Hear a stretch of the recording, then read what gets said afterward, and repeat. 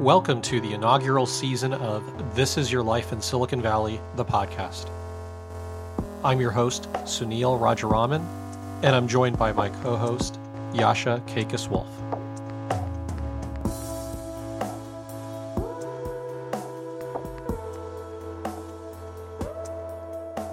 Who is the most opinionated person you know on Twitter? And you can't say Donald Trump. I actually don't follow the opinionated accounts so much. I'm more of a Goldman Sachs elevator talk kind of guy. That must be why you're so funny, because you just listen to things that are funny.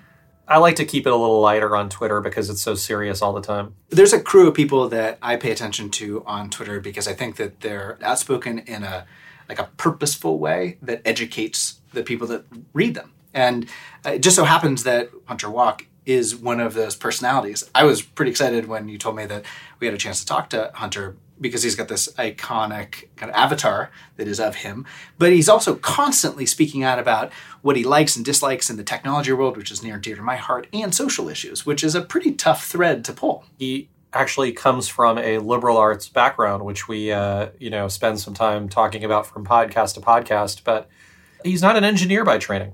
Well, anybody that goes to a liberal arts school, we know has the potential to contribute into the world more meaningfully than anybody else. That's real news. That is, in fact, true. As a fellow liberal arts graduate, the two of us, I think we can attest to that. Just look at where we are today. In a closet recording a podcast. Yeah, that's exactly what this kind of education will get you. Our guest today, Hunter Walk, is the founder of a venture capital fund called Homebrew Ventures. Where did the term homebrew come from? The computer kits. It's like the Steve Jobs, Steve Wozniak thing. So a little bit of a throwback, which kind of is Hunter, right? Like he's a bit of a throwback and a Renaissance guy. A Renaissance guy who was in one of the most powerful positions in technology just recently. He was the head of product at YouTube. And so to a large extent, controlled the direction of that company and what you see today and watch on YouTube.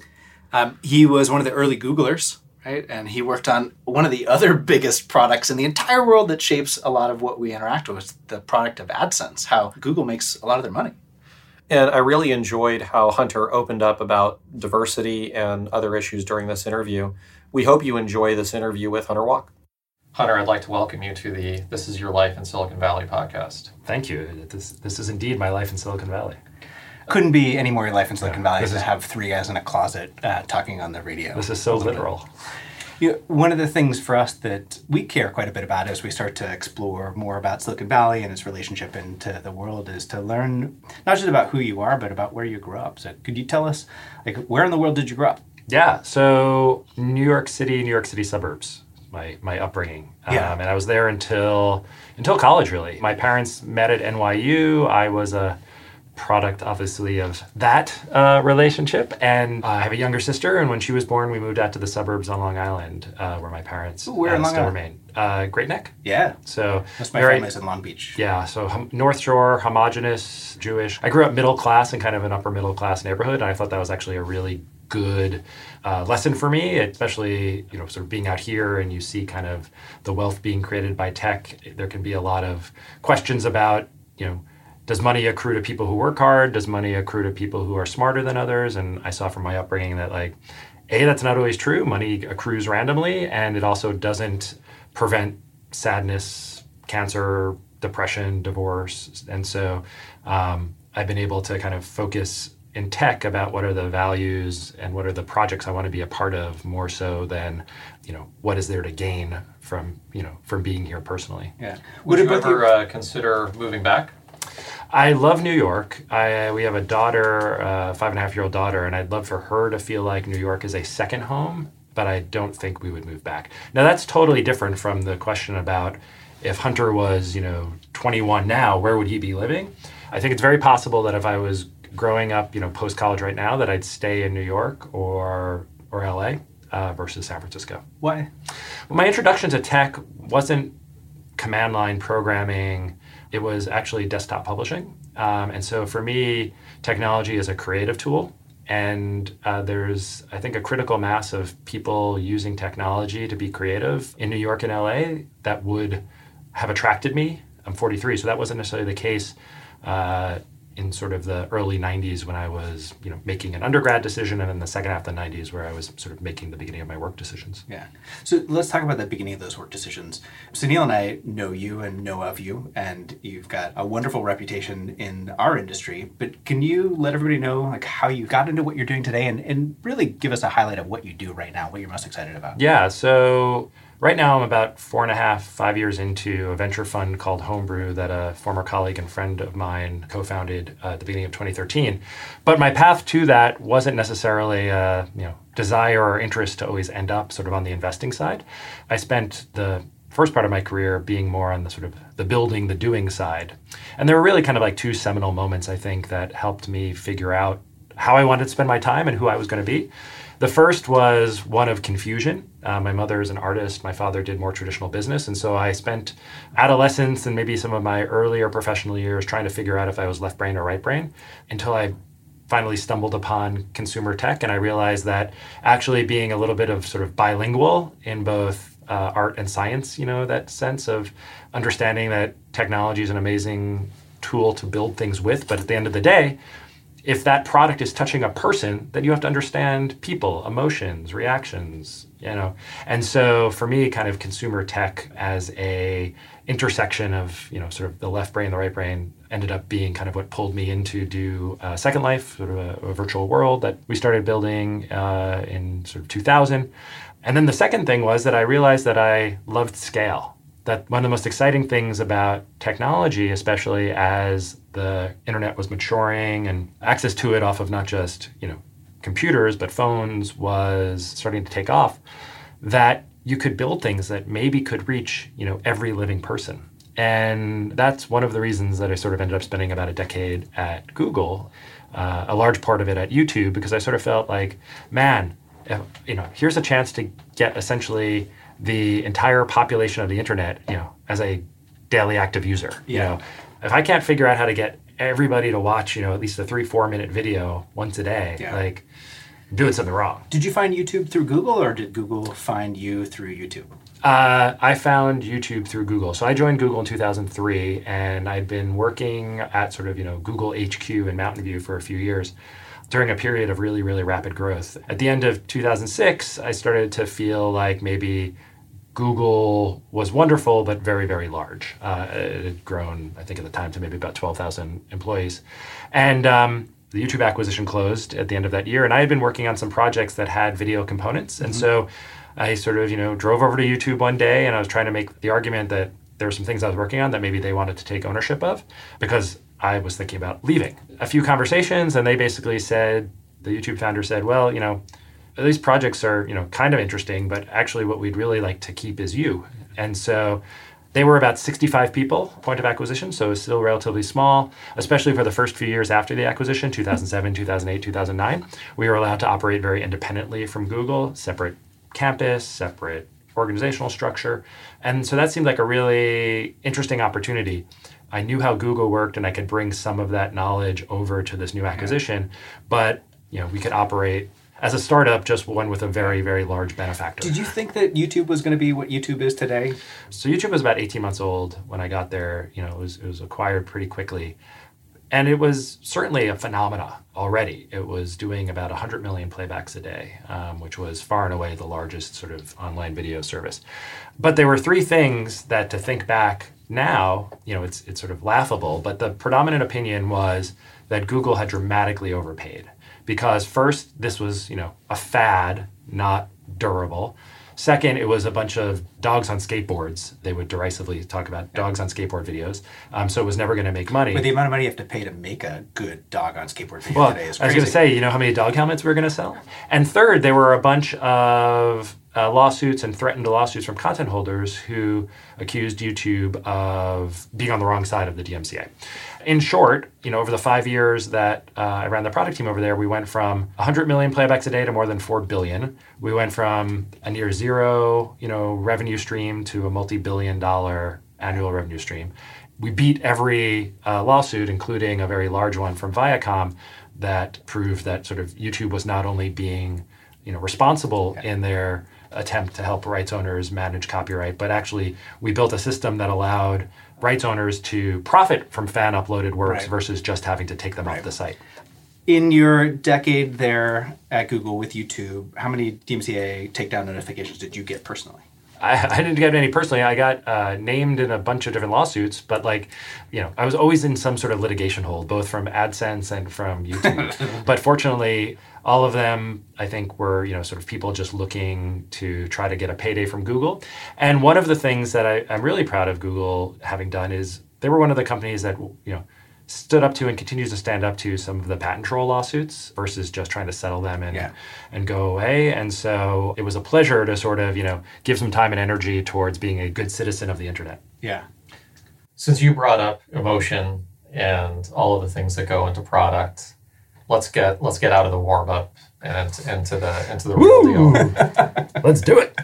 Your reaction to the Moore memo and how Google handled it. So, I should say that I haven't talked to anybody at Google. I don't have any information that wasn't publicly shared, right? So this is sort of my observer. When I saw the memo and then he was fired a few days later, I was 51% sure that it was the right thing to do.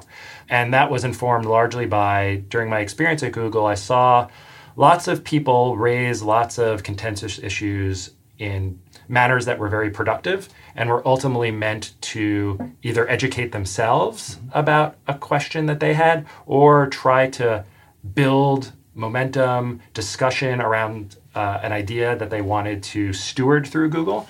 And the nature of the way that he got his ideas across and the format he used didn't pattern match against any of those attempts. So for me, it didn't feel like a real desire as an individual to create change. It felt like a desire as an individual to make a statement, and a statement that was ultimately harmful, I think, to Google as an employee base.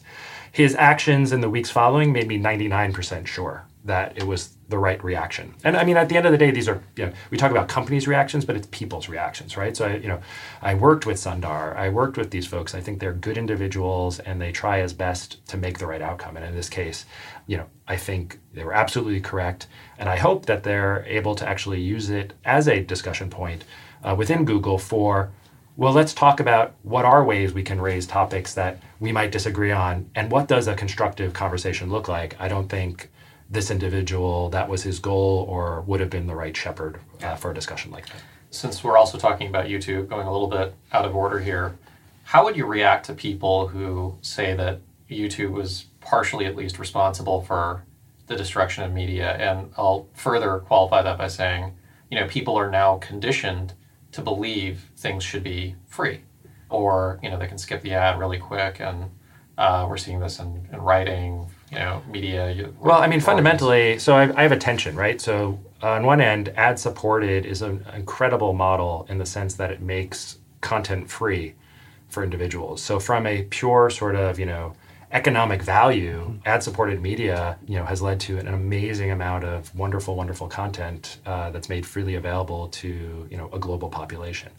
On the other hand, I'm also very much a believer that content has value and that the creators of that content should be able to realize that value.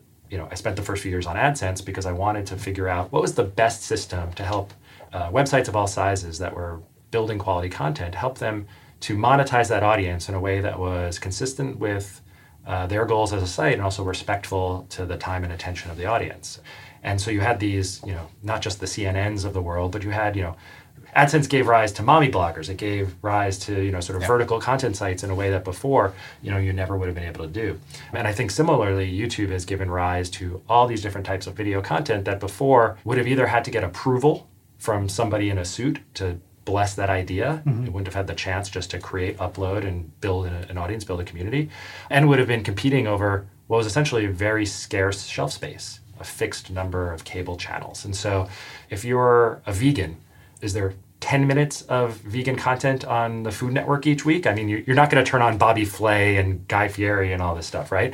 But if you type in vegan recipes on YouTube, you could probably watch 2,000 hours of vegan cooking. And so I'd like consumers to step up and be willing to put not just their attention, but their dollars behind the content they care about. And I think those two models, sort of can live harmoniously. So the answer is yes. YouTube has led to the destruction of media as we have known it, but it's all for the better. Like, is there downside, though? What you really are able to find out is what content is substitutable and what content is not substitutable, right? So let's talk about television. People sometimes talk about, 4 to 5 hours of TV that Americans watch a day. And that gets treated very monolithically, where actually you have to sort of break that down. Hour one of somebody's TV diet is non-substitutable and direct, right? I want to watch Game of Thrones. If I want to watch Game of Thrones, I'm going to jump through hoops to be able to watch Game of Thrones. I'm going to pay HBO, I'm going to install an app. I can't go to YouTube and say Game of Thrones, and YouTube suggests, well, hey, how would you like to watch Hercules, the animated series? It's like, no, that's not what I want. I'm going to find Game of Thrones. Hour 2, hour 3 starts to be a little bit more substitutable, a little bit more habit forming, right? Like, I want to watch something funny. Do I want to watch this sitcom, that sitcom? Do I want to watch stand-up comedy? Basically, I'm looking for an emotional satisfaction where maybe all of a sudden, there is some free content that is better than paid content. Hours 4 and 5 are like background noise. In that case, I'm just rewatching sports highlights, music videos, whatever. And so I think as you look at sort of the high intent, low substitution, which is sometimes mass media, the things that we all gather around, but sometimes for people is content that speaks to a specific interest and that they're willing to pay for. Fitness content, for example, if you want to do a yoga routine at home with a very particular instructor. That stuff I think will always tend to have a pay component or a blended model. And as you go down that curve and you have more substitution, you have content that's sort of second screen background, so on and so forth. I mean, that stuff is essentially free, or that stuff is subsidized by the idea of, you watched the music video, now see me on tour. Or you watched the Red Bull, BMX highlights. That's essentially branded sponsored content. Yeah. And so I just think that the business model starts to map more and more specifically against the segment of prioritization that it has as a consumer. Yeah. That being said, I think sometimes it's in the nomenclature, right? So for example, what are we doing? We're recording a podcast. Podcasts, we've started to be trained to think of something called a podcast as free, right? Serial, a very popular podcast. It's season shows and episodes, right? In terms of amount of content you consume, it's the same as a Netflix original content or an audiobook. Yeah. You should be able to charge $19.95 for that. But if we call it a podcast, why would I pay for that? Isn't that supposed to be free? Yeah. If I called it, season 1 of this original mystery series, maybe I'm plunking down $9.95 for it. So I think sometimes it's not just the content itself, it's the branding, the positioning, the distribution format that irrationally shapes our willingness to pay. And that goes back to when I was saying, I think a lot of this stuff is the intersection of art and science, right? It's understanding at the end of the day, people are rational and irrational beings. And so how do you get them to interact with your content, your brand in new ways? You know what I love about this content? So I've never met you in person. We've never met in person, but I've paid attention to what you've been writing for a while and followed you on Twitter and different places. When I think about the satire that Sunil wrote maybe a year ago, that's the namesake of this podcast, kind of underlying that is actually the critique of potentially Silicon Valley. And I think that critique is, hey, there's all these amazing things that are happening, and we have a choice to take a look at it and either say that it is ridiculous and we're pessimistic because we think that it's heading in the wrong direction, or we can say that it's optimistic. And what I really enjoy about listening to you and talking to you is that you are an optimist. I was wondering where you were going to go with that. I was like, I'm absolutely an optimist. You are an absolute optimist. So see, this is a fascinating part of the culture that we live in here. Not everybody is an optimist. I'll give you an example. Sometimes I'm an optimist, sometimes I'm not. I suppose we're probably all in the middle in some capacity. But I have 3 kids. 2 of them started in different schools. 1 of them started in high school. And I got an email from the superintendent, from the principals of both of their schools, the 2 oldest. And that email, in the body of the email, said, please remind your children that they can't use food delivery apps during the school day. And I read this email and I'm like, holy crap, is this really what we've done? Is this good? I don't know if it's good. And so I talked to my wife about it, and Sunil and I have been talking about it. And we really think that there's this kind of broader challenge that we have culturally here, which is to make a decision if we're optimist or pessimist. I think I'm an optimist that demands accountability or self-reflection. I assume my optimism is somewhat of a privilege, right? I've had a relatively good life. Sometimes I serve on diversity and venture capital panels, and I usually go last after 3 different men or women who look very different than me talk about their path to venture, and I sort of say I'm a tall, white, straight male who went to Stanford and worked at Google. As you can imagine, it was tough for me to get a job in venture, and so I think I get to be an optimist because the world appears open to me. Yeah. But that being said, I also just generally believe that technology inherently has properties that are about, creation, access to information, which isn't without its downside, isn't without its sort of troubling use cases, but is fundamentally good. I'm not in sort of the notion of like, well, technology is just a tool and it can be used for good or bad. I'm like, no, technology is good. It can also be used for bad, but like its natural state is goodness. Yeah. I think that comes with a whole bunch of responsibilities as members of the technology community, as parents, I'm a parent as well, as citizens of San Francisco, and I take all of those quite seriously. Part of the name of Homebrew, our venture fund, is a nod back to the Homebrew Computing Club of the 70s and 80s, where a bunch of PC enthusiasts would meet, mostly on Stanford's campus, to tinker. Yeah. And it's where Steve Jobs and Steve Wozniak met. It's where a bunch of sort of early, what we'd sort of think of as tech founders got their start. And for me, it's a reminder, A, about the community aspect of what we do, and B, even though we're so focused on disruption and looking ahead, that we stand on the shoulders of the people who came before us, and we're benefiting from the work and sort of pay it forward attitude that they had, and so that we have the same obligation for the next generation. Yeah.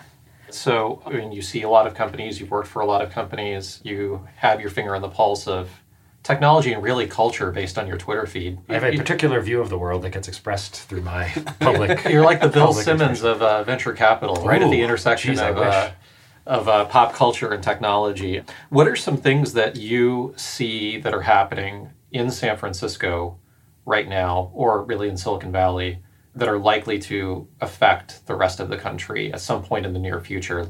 We'll have this podcast 3 years from now, and we'll say, whoa, that happened faster than we thought.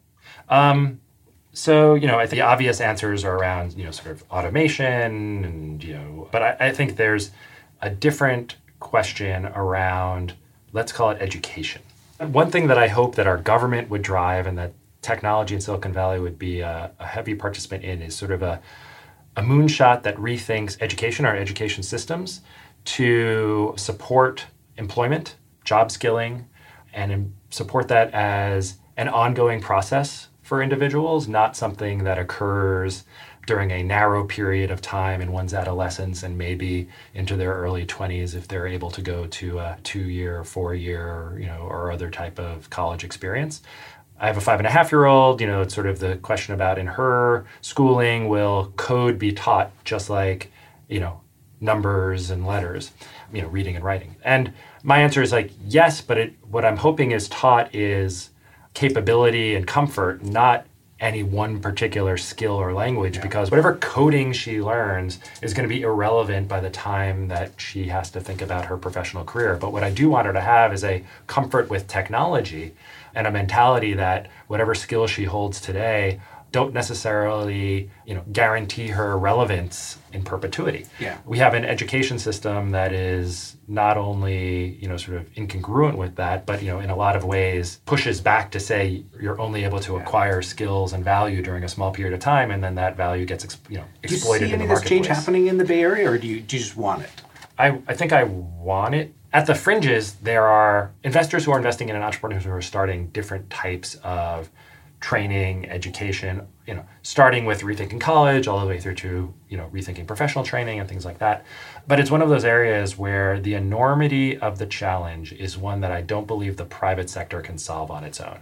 And prior to last year's presidential election, some of the fun conversations I was having with Clinton's policy team were around these issues of like, how do you rethink about the economic levers that the government has in terms of Pell Grants and other programs and different types of tax credits to incentivize education as a continual sort of ongoing goal, and what would public-private partnerships look like there. Yeah. Obviously, since the election, I haven't had similar conversations with the current administration. Yeah. But when we talk about job creation, when we talk even about maybe preserving jobs that are going to be disappearing, I'd love to complement any of that with sort of a like an education moonshot. Because like I said, I'm a technology optimist. So I think if we give technology the chance to do what it is going to do, but understand that the byproduct can sometimes be disruption, and disruption isn't always a positive thing. How does the public and private sector combine to support during those phase changes? Yeah. So I'm a middle-class person in Cleveland, Ohio, right now listening to this podcast. By the way, as you know, I went to high school in Cleveland. I love Cleveland. I'm glad that Kyrie's gone. Sorry, LeBron's going to be gone in a year or two. And you're going to be back to being Cleveland as we know it. What is the one thing I take away from listening to this podcast from Hunter Technology Visionary? Teach your children that technology is not just a tool of consumption, but a tool of creation. And know that Silicon Valley isn't there just to take jobs away, but wants to be a partner to thinking about how to make sure that we have a healthy economy, not just wealthy technologists. And why should I trust you and not be skeptical of you? Oh, you should be skeptical. Of course you should be skeptical. I think ultimately you have to look and you have to ask questions of what sacrifices are technology companies and technology workers making to ensure that that reality can happen together. And that's where I think citizenship comes into play. And the first point of leverage are employees. If you're working for a technology company that you think doesn't have a set of values that matches your own, you walk out the door every night and you're most of the value in that company, and you can decide whether you come back the next day or not. It doesn't mean that, you're always going to agree 100% with every decision your company makes. You shouldn't be so naive to think that is a prerequisite of employment. But you should have a company that's willing to articulate what it wants to achieve, and part of those goals should be paying back into the system that they benefit from.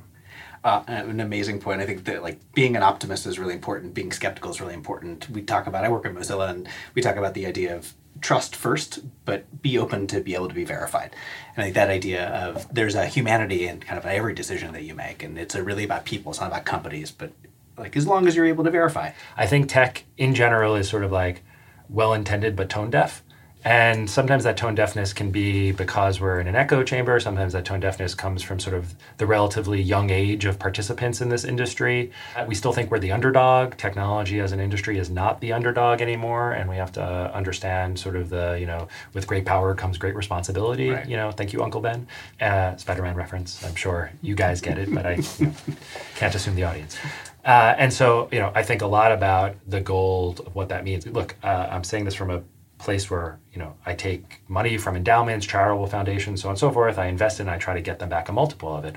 Obviously, I'm excited about doing that for them because I think they have a great mission. I'm also excited to get paid myself. Yeah. One day, hopefully, eventually. What thrills me, what gets me excited about the idea of being successful in this phase of my career isn't because there's other material things that I look forward to buying. It's, when I left Google, I lost some of the ability to write checks to the nonprofits that I really care about. Because I took less of a salary to go start my own fund. And I'd love to be able to go back and write those checks again. Whereas 10 years ago, it was Zuck in the hoodie, right? And it was social network and I'm the CEO bitch. That was the aspirational archetype. Now you're talking about that same individual, married with 2 kids or one and another on the way. I forget whether he had the second kid, who've, pledged billions of dollars to a, philanthropic institute, who've been, well-intended in their desire to better understand what's going on across America. And, hopefully those types of decisions, those types of role models, become powerful. I know things will have changed in a durable fashion. When I go to a party and instead of people bragging about having gotten into the seed round of Airbnb, they're bragging about having gotten into the seed round of homelessness, right? In the sense of oh, I found this big problem. I found an organization that's interested in solving it, and I got in early, and I was early into seeing that this was really mattered, and I put in sweat and dollars, not just I got into the good deals and I made some money. That's an amazing takeaway. The idea that it is all of the things and have civic responsibility. Well, think about the defaults, because I'm a product guy, right? What are the tools we use for recruiting? LinkedIn, angel lists, recruiting stuff. What if there was a box that basically said, this company does or does not match employee donations and here's the amount? Or this company did or did not sign on to, a brief opposing the immigration reform, that type of stuff.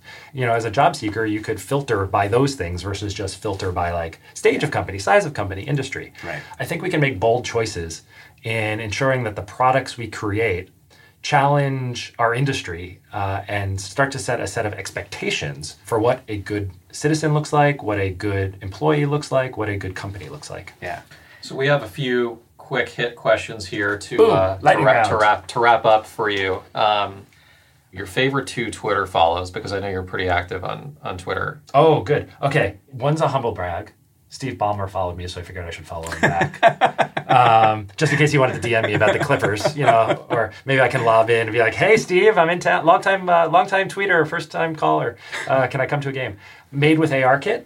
I think that's the handle. Basically, so, Apple in the next version of iOS has built this SDK to help people start to get into the world of augmented reality. And people are, building just these incredible demos with it. And there's a Twitter account that essentially aggregates examples of tools and demos and betas that people have. And it's amazing. It's sort of this little view into the future. Cool. Favorite author? Okay. What's the guy? David Gann, Gann, who did Lost City of Z, and the last one was Killers of the Flower Moon, which was basically about, in Oklahoma in the 1920s, I think it was, oil was found on land that indigenous Native Americans had been sort of, corralled to. So they were the rightful owners of these mineral rights, but many of the townspeople sort of systematically murdered the Indians in order to get access to the oil money. And the federal government ended up stepping in from an investigation standpoint. It was one of the first crimes that the FBI really took responsibility for. And so this guy, he writes very infrequently, but I was a history major, but the way that I sort of described the history I studied was no names, dates, and wars, just stories. And so, in my fantasy life, if I had sort of, taken the path of having become, a writer, this is the type of book I would have written. I got one more for you. The biggest myth about the Silicon Valley, the rest of the world kind of ascribes to, that you want to debunk on this podcast? The myth of the overnight success. Sometimes you see the thing that tips and it all of a sudden gets, big very quickly, and it looks and feels like that company just hit sort of this amazing growth spurt and now everything is easy, and you never see the 999 nights that predated that overnight success. I also think that folks attribute a whole lot of coordination and strategy to decisions that are sometimes more made in the moment with incomplete information.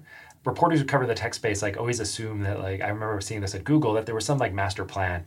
And there's not a master plan. There's a bunch of smart people operating under a single strategic goal, and most importantly, a set of values that allow them to try to make decisions that they think are consistent with that company's ethics, moving really fast. Yeah. And sometimes those people, within the company, don't even coordinate, let alone sort of have some really well thought out 5 to 10 year plan. And so when these companies stumble, very often it's having made the wrong decision at the time, even though it was well intended. Now, there's of course plenty of examples of folks who are taking shortcuts or treating one another in disrespectful manners, and those things, we have to sort of, I think, identify and clean up. But for the most part, it's people working with technologies trying to do things they couldn't do before, and making their way in the world today takes everything you got. Taking a break from all your worries, sure could help a lot. Wouldn't it be nice to get away? Wouldn't it be nice to go someplace I don't know, everybody knows your name? Now we're reaching, this might be edited out territory. Hunter, it's been awesome having you here. Thank you so much for spending the time with us. Thanks for being a part of the community in San Francisco, and thanks for being an optimist. Oh, yeah. No, thank you for having me, and I appreciate it. One of the values that's important to me is accessibility. So I'm just available at hunterwalk@gmail.com, and I try to answer every email that looks like it was at least halfway personalized to me. Excellent. Awesome. All right. Thank you so much. Thank you for joining us for today's episode of This Is Your Life in Silicon Valley, the podcast. We are always looking for great topic suggestions and suggestions for future guests. Email us at info@thebolditalic.com if you have suggestions on either. Thanks for spending some of your time today with us, and we hope you enjoy the rest of Season 1.